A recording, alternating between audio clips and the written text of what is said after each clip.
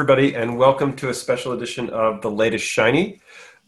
This is Rob Hirschfeld solo. Every once in a while, I grab Greg Althouse and Victor Lothar, our tech team at RackN, to talk about something deep and technical. Normally, we try for a 201 show. This is 301 level content because we're going to nerd out on net booting, also known as PXE booting.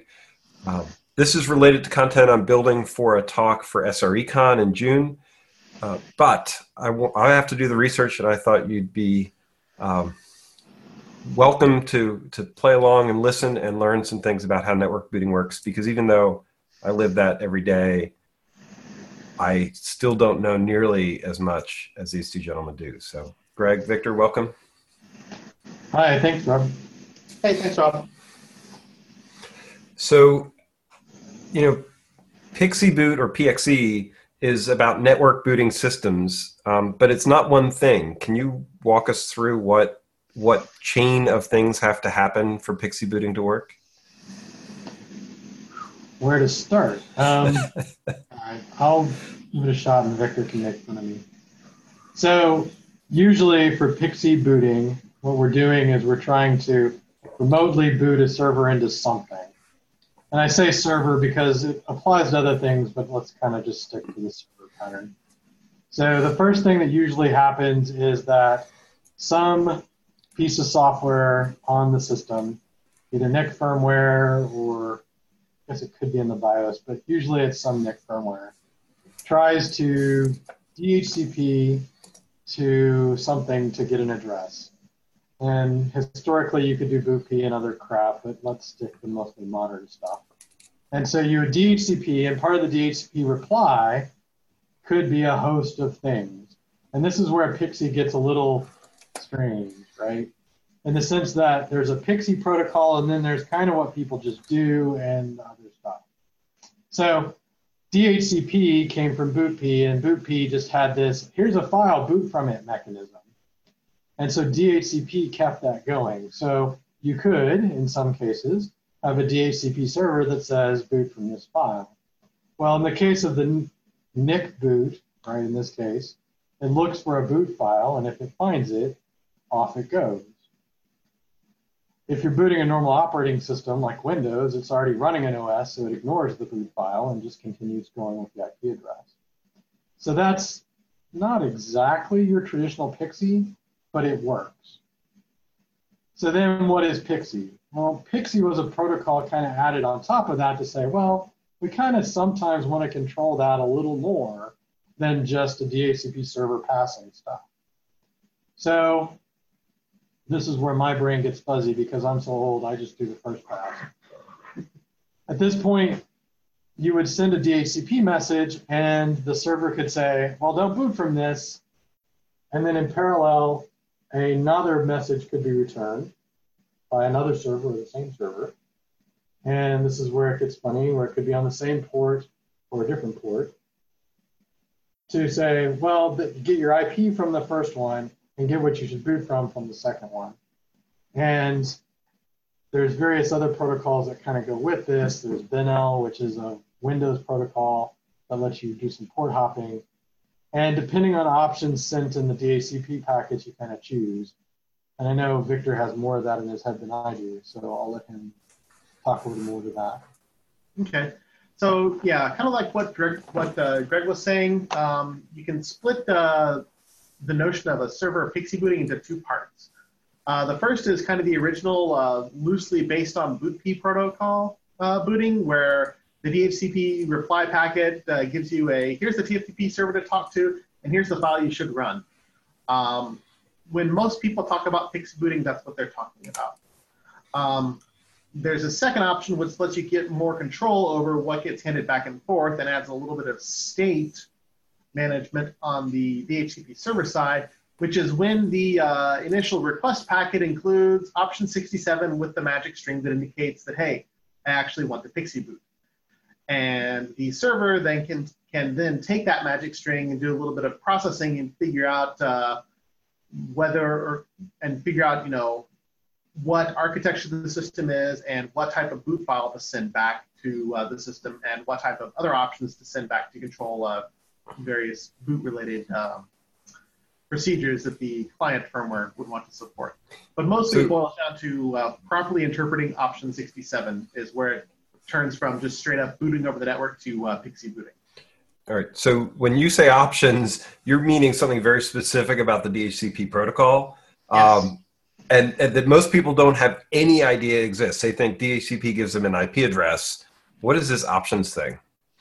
So DHCP, in addition to giving people IP addresses, was also designed with a whole lot of extensibility in mind, to the point where for DHCP over IPv4, there are like about 190 defined options that mean different things to different subsystems, and most of them are not really used at all ever anymore because they turned out to be bad ideas.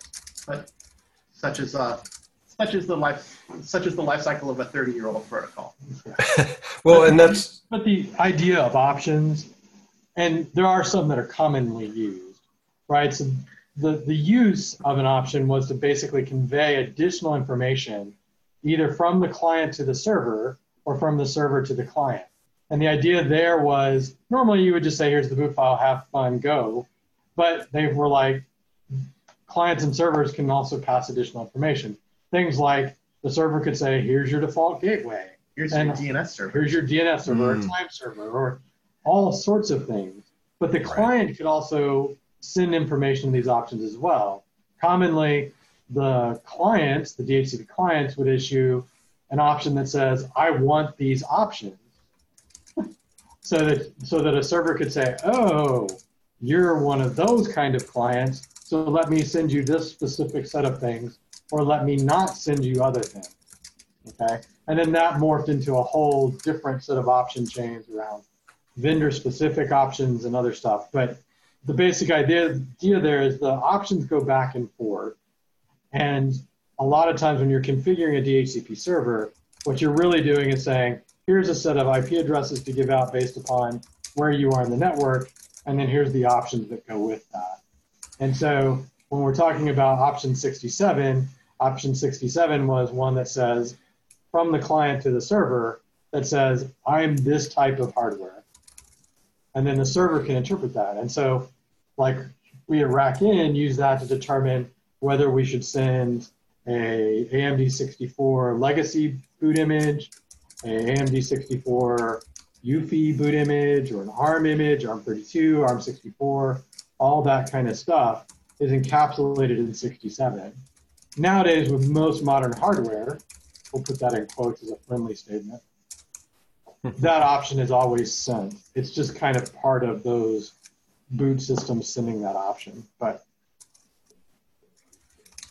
so one of the things about all this, and one of the reasons I think options is necessary, is that TCP and parts of this protocol are DHCP is UDP, not TCP.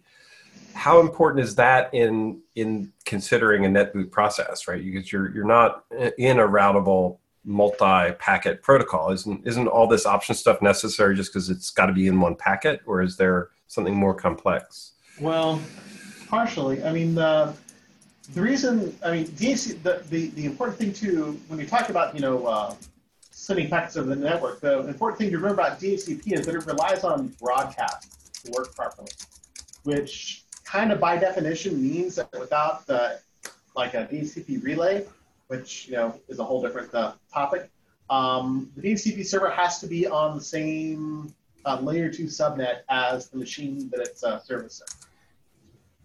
And that's where the UDP versus TCP choice comes in. It doesn't necessarily have to do with packet size or embedding things. Options just become data that travel between the client and server in the packet. The choice of UDP is because you're dealing with the broadcast aspect, right? I don't have an IP address yet.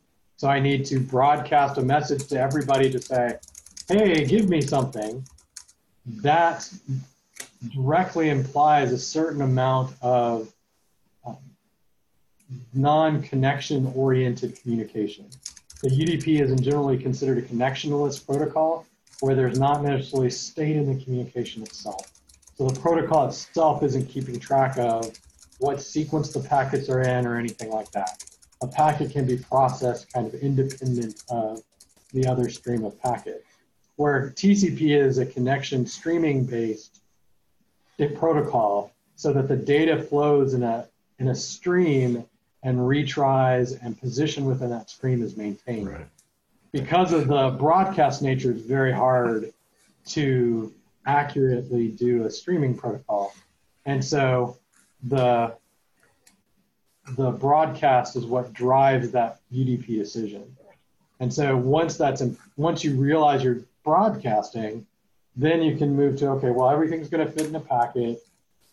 And then from within that, you're going to have access to something in the layer 2 domain. And that's where we talk about a relay agent. So a way the IETF got around dealing with having to have a DHCP server in every single network is that you have to have these relay agents. And relay agents take broadcast packets, convert them into IP-based packets, usually from the switch or router, and send that to a configured DHCP server. When the forwarder sends that to the DHCP server, it adds its IP address to the packet so that the DHCP server can know which layer 2 domain that came from.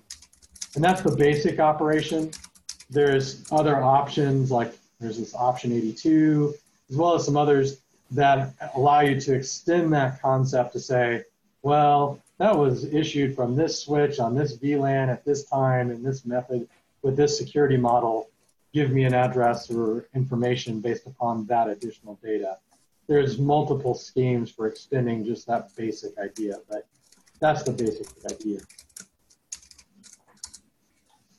Okay. And so one of the reasons why I was asking about that is I was going to pivot us into this multi-stage component because, right, we've been talking about DHCP and options a lot, but once you actually get the file, it's not like you've got a lot of infrastructure. We're talking about really minimal bootloaders. And so we've got this TFTP, HTTP, HTTPS sort of process, which I always struggle to explain it because most people don't realize just how many different protocol shifts we go through just to do something as simple as netboot. Can you break that down a little bit for us? Yeah, so I'll start and then Victor can talk about some of the funness that we've done. The basic protocol level requirement historically is that you do DHCP over UDP to then get to a TFTP based transfer, which again is another UDP protocol that's very simple and stateless, though really old and has problems, to let you get your boot files. Now, that can be used to actually get to a very complex system deployment. So, and because it's all UDP based, it's simpler. The code stack you need to deal with it is smaller. And originally that was an issue. It's less so now. So you can boot an initial bootloader, which can then pull over a kernel, which can then pull over into initRD, which can then bootstrap and drive into installers and other kind of environment. It's just over TFTP, it'll be very, very slow because it's a UDP protocol that has no buffering and no concept of minimal window size kind of concept. So it turns out to be very, very slow. We have chosen to do some additional things in that path. Yeah, so like our initial, the way we generally boot systems is, first we start with the DHCP. We figure out that a system wants to net boot. We hand it back. Here's the TFTP server you're going to use, which is us. And here's the file you're going to load, which is a file that we serve. And that file goes out and it pulls down. It tries to pull down a default configuration file when it starts executing. So let's take the example of a legacy system that is booting into PXE Linux. So DHCP is going to be responsible for saying, hey, go download PXE Linux.0 from here, and then PXE Linux will go and search for a configuration file that tells it what to do next. Once it gets that configuration file, PXE Linux is then going to scan through that file, figure out what kernel it needs to load, what initrds it needs to load, and what options to pass to the kernel. It'll then go and download the kernel over TFTP, download the init.rd over TFTP, and then execute the kernel, which at that point the kernel will start bootstrapping the system, and it takes control of everything over there, and it's kind of out of our hands at that point. Is there any way to skip that? Like I know UEFI, which is the new version of BIOS, also the non-legacy BIOS. Like, can we just skip right to the last stages of that, or do we have to go through all those steps every time? We have to go through all of those steps every time, because every system that we load can potentially wind up loading a different kernel and an init.rd set of files depending on what we want it to do. And okay.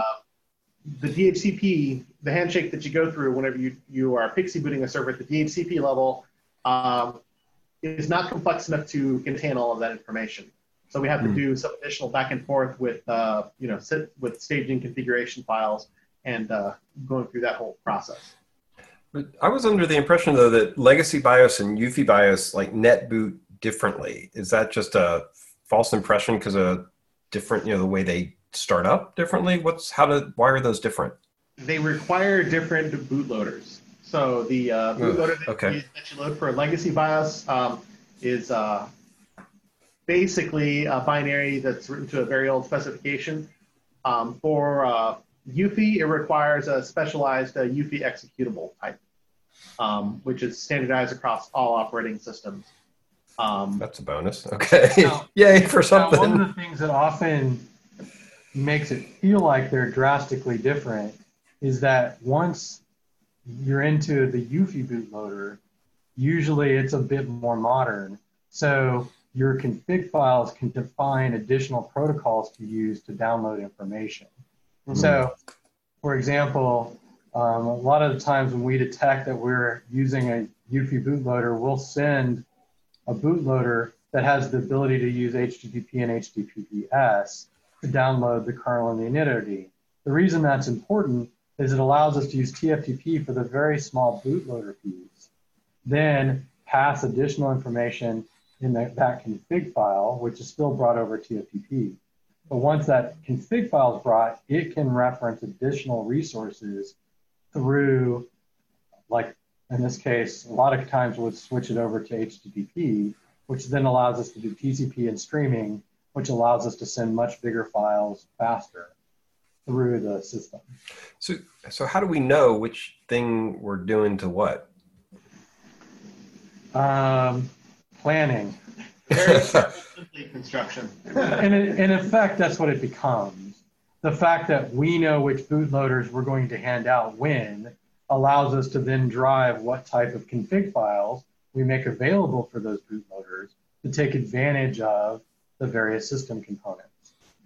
We also choose to do additional things for, like at RackN, we choose to do additional work on some of our commonly network booted pieces to make it faster in the cases where we can't take over as quickly as possible. So when Victor was talking about, you could load a kernel in an init.rd and then that takes over and takes control. Well, for some of our network boot pieces, we try and make that kernel and that first init.rd very, very small so that once it takes control, we can take and switch to higher speed transfer protocols like HTTP to pull the rest of the system down. So our discovery image, for example, that we use to inventory, discover, hardware configure, and all of that stuff, is actually a fairly large image. It's 600 or 700, 800 meg in size. Kind of down to about 200 meg these days. Well, okay, so it used to be a lot bigger. Yeah, it used to be a lot bigger, but could be, and we wouldn't mind it being as big because we split it into 3 pieces. It's got its kernel, it's got an initial init.rd, which is, those are very small. They're in the 100K kind of size. And then the bigger chunk, the 200 meg part, is pulled over through HTTP. And since HTTP oftentimes can be 3 to 10 times faster than TFTP, that makes a huge difference in booting systems. And while for one system that's not a big deal, when you're actually starting to try and manage hundreds and thousands of these systems, it does become a bigger just systemic impact on your server. Makes sense. And even the workload to serve a TFTP file, I think, is bigger than an HTTP file from an optimization perspective, right? Yes. Yes, and that's because TFTP was designed to be really easy to implement, not efficient. Right. Makes a lot of sense.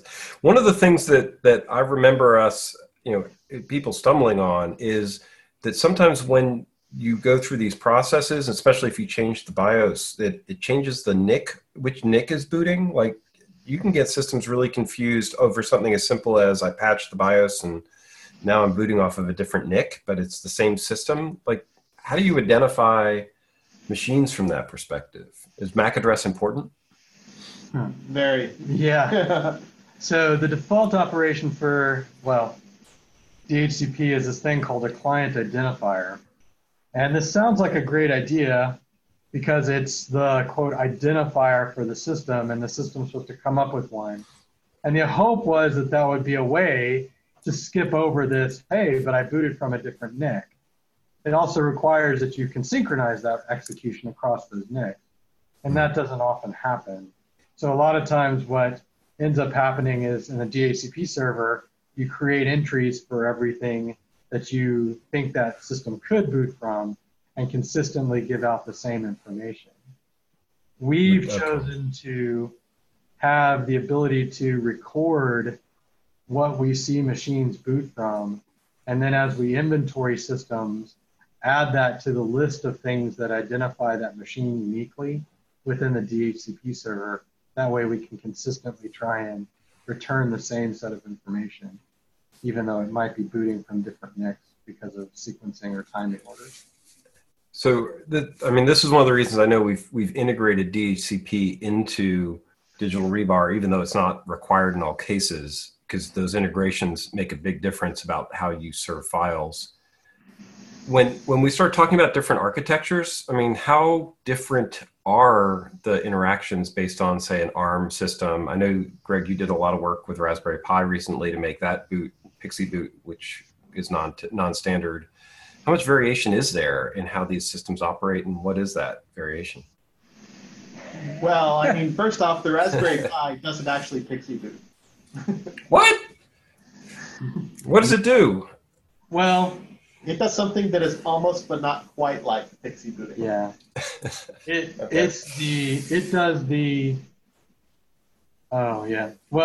does that first case where if you pass it the right set of options, it will do the right thing. The problem is the Raspberry Pis don't actually follow any of the PXE standards or even basic DHCP standards for things like what it is. So it's got a whole host of additional problems, like we were talking about that option 67. Well, it actually lies and says its option 67 is a AMD-based processor. So if you just followed that, you would say, oh, well, here is this bootloader for AMD 64, and it would explode. So you have to do additional processing to figure out this is actually from a Raspberry Pi based upon looking at additional options. And then you have to send back custom options to the Raspberry Pi, otherwise it won't boot either. So there's a whole class of things that are going above and beyond just normal operation for that. But within architecture choices, this is why the Pi is a weird one, but in your normal standard ARM pieces that have something that has more of a real PXE stack, that option 67 tells what type. And the big difference in the process turns into what images you serve. It's not necessarily the flow, but the images that you serve, because the images are not compatible across the systems. So an ARM64 isn't going to execute AMD 64 code set. That even goes all the way down to the bootloader. So the DHCP system has to be able to detect, hey, what is it? And that can either be hard-coded through reservations, right? I know this MAC address is ARM, so let's send it an ARM image. Or you have to have something that can pay attention to the options and make decisions on that. And so... Yeah, like for instance... Which is go ahead. You talked about the Raspberry Pi as an ARM64 box, but if you want an example of ARM64 boxes that actually adhere to the PXE standard, pretty much any ARM64 server type system, uses a UEFI firmware, and it adheres to the PXE standard, and we boot it just like we would boot an AMD64 system, with the sole exception being that we send ARM64 binaries instead of AMD64 binaries. Because it's not lying to us when it tells us what it's saying. That's right. It's not a lying lie. Got it. But what about something that's not even a server-based thing, like a switch? Or switches, are they sending the right information? And how do you send information to a switch? So switches become their own thing to some degree, in the sense that they may choose to play DHCP. Switch vendors chose to think of themselves better than server vendors and decided to create their own protocol. Which, come on, dudes. But there's a protocol called ONI, which is what a lot of the switch vendors use. And it looks a lot like DHCP, but it has extensions that allow them to try and do things that are outside of DHCP. But it works on the same principle of, I want an image, give me an image, let me boot this image. And it's how switches tend to image themselves. And then from there, you can send additional options to do zero-touch provisioning, or ZTP, which involve pulling additional config files that let you set up the switch. These are usually done as DHCP options. So like option 119, I don't know, something like that, is if you send that appropriately to what's that? Cumulus? The Cumulus switch? Thank you. It will know to pull a file based upon the path you give it, and then we'll examine that file for certain tags, and once it sees those tags, we'll execute it as a startup script. Now, switch vendors don't have as common a set of tooling for that, and so it tends to be per vendor. But the general idea is that some combination of DHCP options or ONI extensions allow you to actually then do the same thing for a switch. Yeah, I mean, my understanding of the switch initialization stuff is you're basically burning the firmware in the switch, and then it starts the firmware, and so it's not exactly booting as much as burning. Yeah, it depends on what you passed it as part of the ONI configuration and what DHCP options you sent. But yeah, okay. In effect, the ONI path is for flashing the switch to a specific level, and then the ZTP is configuring that once it's flashed. Okay. And then, but that's really different than what we normally get when we install an operating system, which is this kickstart pre-seed stuff, which makes people's head explode. Right. So we spent about 20 minutes now, 30 minutes actually, talking through this, like, how do we get the boot thing going? And then we're not even, 10% of the way done in a way, right? What happens next? Once the net boot image is transferred, at that point you're off into what you want to do with the system. And that's why it's kind of hard to say. The process, you're right, may be 10% done, but where you end up with depends on what you're trying to do. And the reason I'm hemming and hawing a little bit is if I'm doing provisioning, re-provisioning or setting up my system to boot a ESXi cluster, that network boot may then drive to install ESXi, which the VMware installer is kind of kickstart based. It'll do some things, it'll reboot another couple of times.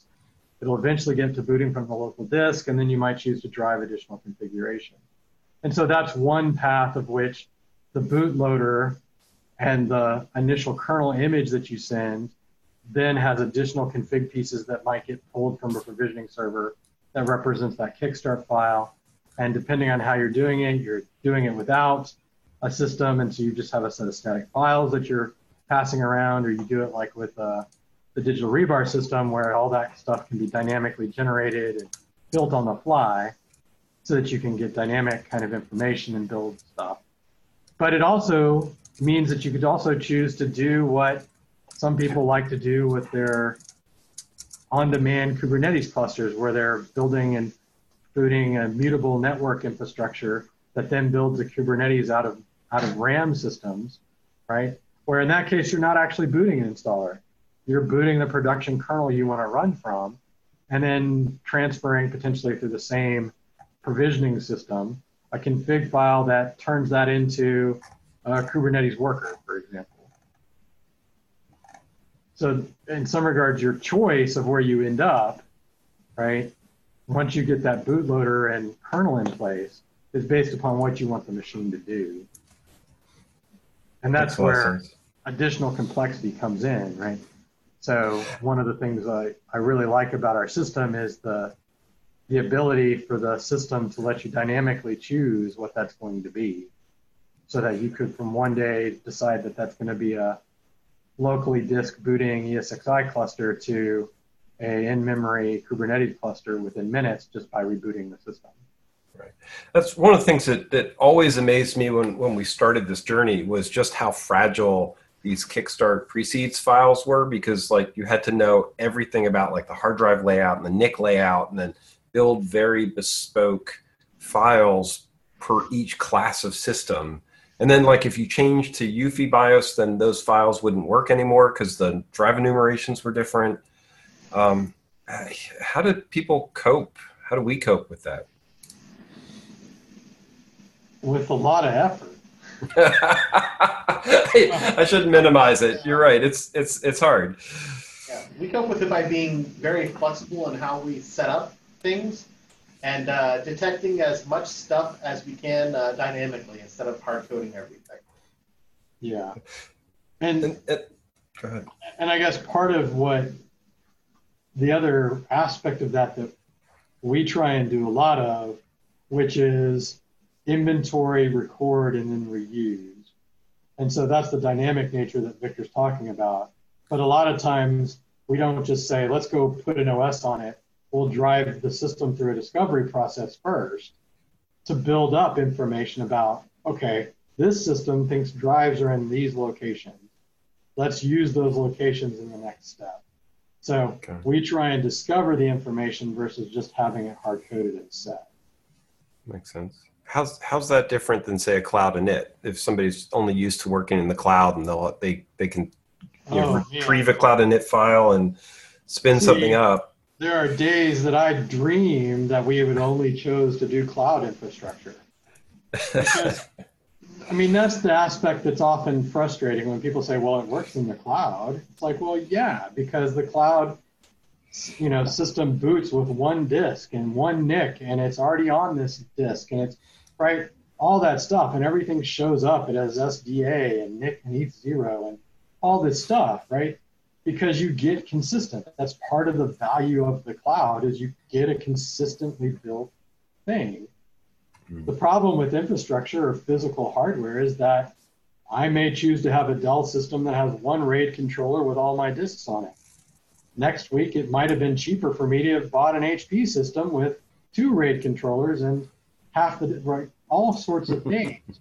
And all of those systems will appear different, even though in the end, I want the same CentOS 7 image with Kubernetes installed, right? Yeah. I want the same results. Part of what we try and do with our process is allow you to figure out those differences to then normalize them back so that those cloud inits continue to function with certain normalization points. And so that's why it's like, well, would a cloud init work? Sure. Serving a cloud init is actually just like serving a Kickstart file or anything else from a provisioning system's perspective. Depending on what type of provisioning system you choose, that'll be static or some range of dynamic. With our digital rebar system, it's pretty much 100% dynamic and built on the fly, so that you can take advantage of discovered hardware patterns that allow you to change and let you drive configurations. Like we've done cases where within the cloud init, we build a different cloud init based upon the number of NICs found. So we have a customer who says, oh, here's a NIC. It's got one. Let me set up a single config interface on that NIC. But if they detect 2 NICs, then they go, oh, this system we want bonding on, so let's set up a bonding configuration. and the system can make a decision based upon whether or not they see the right number of NICs, whether they want to set up the right pattern of configuration for the network. That makes a lot of sense. Yeah. No, that's tricky because it is. If the systems that has different configurations, you provide different information, and that's important from that perspective. All right, I have two more questions just to give you a sense on, actually three, sorry, I lied.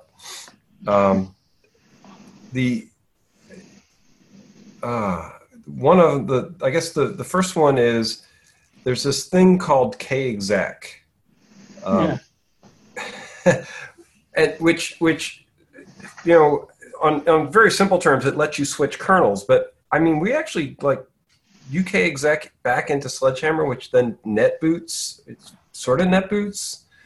What is kexec and why is it useful here?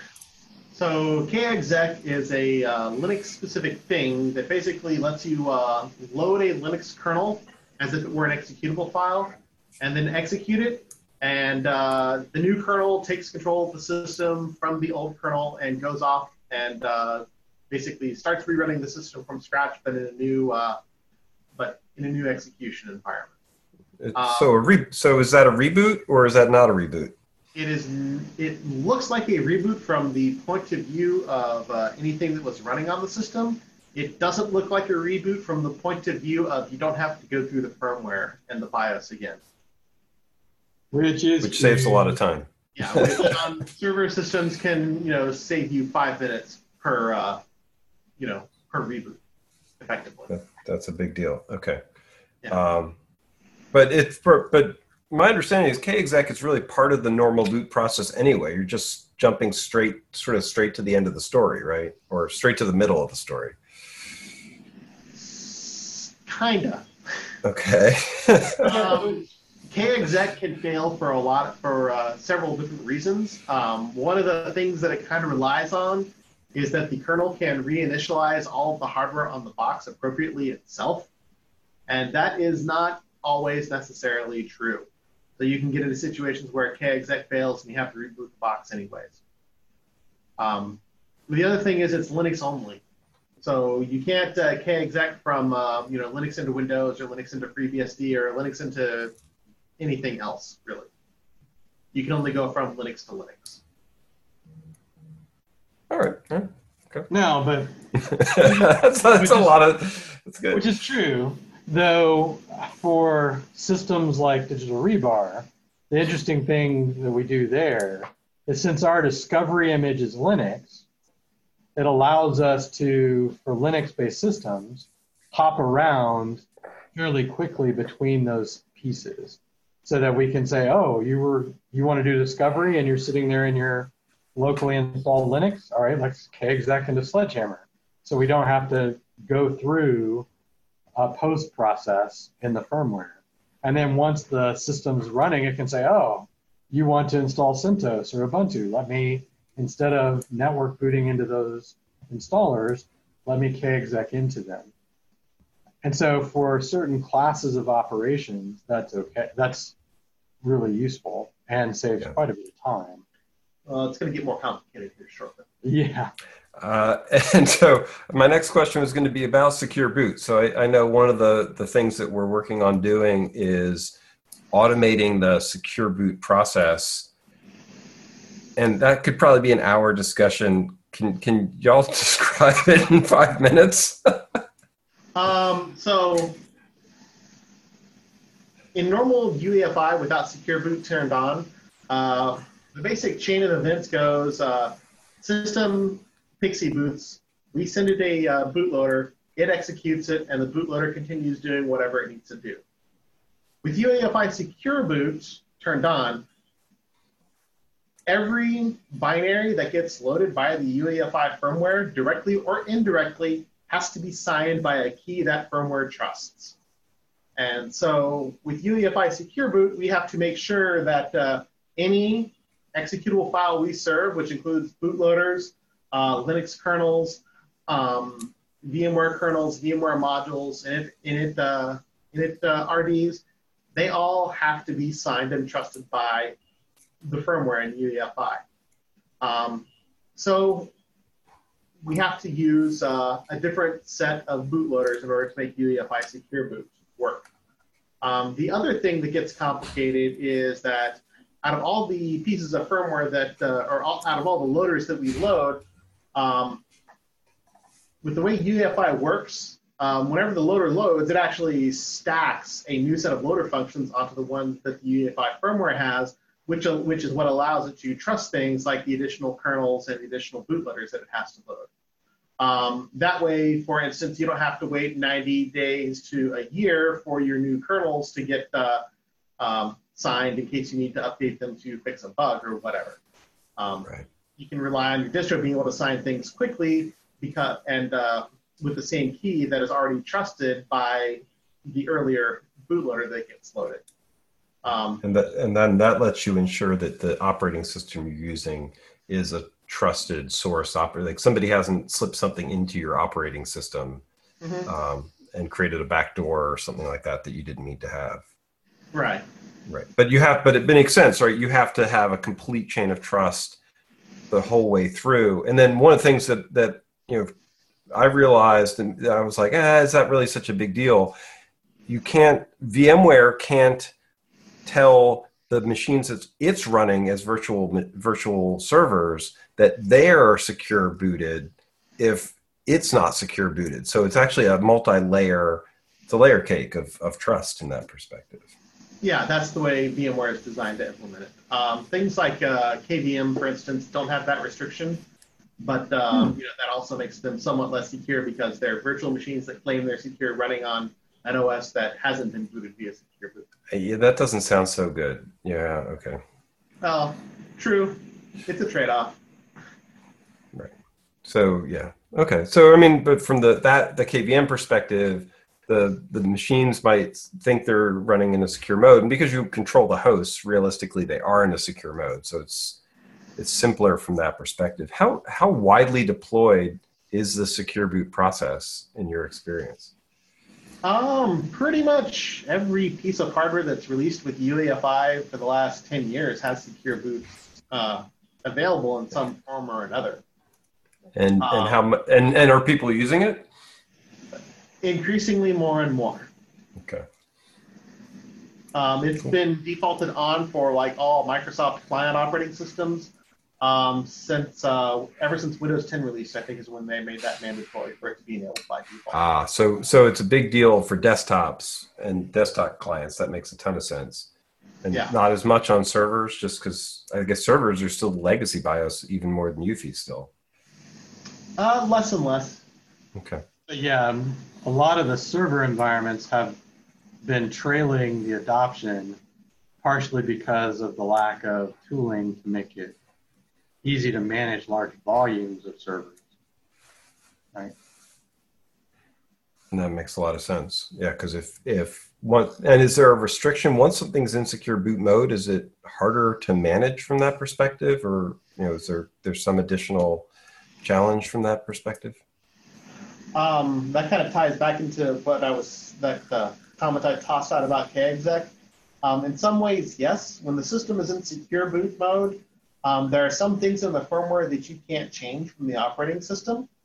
And KExec from a kernel from one distro to another distro is not going to work because the signatures won't match. That makes sense. So you could go like CentOS to CentOS, but not CentOS to Ubuntu, say, or versions of. Okay.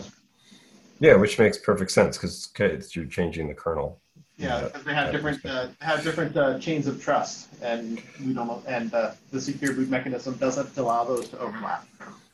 Cool. And then another hour-long conversation in a 5-minute question. Is there a way to bypass net booting? Like, can I just say, this sounds really crazy and horrible. I just want to, not have to go through this process every time? Yes, but there's usually measures of diminishing return. So additional ways to provision a server are go find a ISO drive, a CD drive or DVD drive and plug it in that way, right? That's all. Like embedded on a vendor's out-of-band management card or something. So. No, I was saying just go find an ISO, burn the DVD, and go in, right? That's plug into USB keys. And you can do USB keys, right? And then if you have an appropriately powerful enough system, there's out-of-band management tools that let you remotely mount ISOs and things like that to do a remote boot, which is effectively like a net boot, just through the out-of-band processor instead.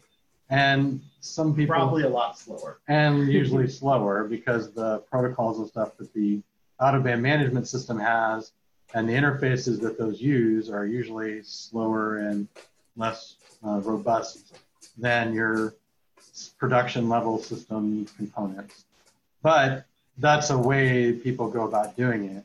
But it requires you to know your remote access point, right? An iDRAC, an ILO.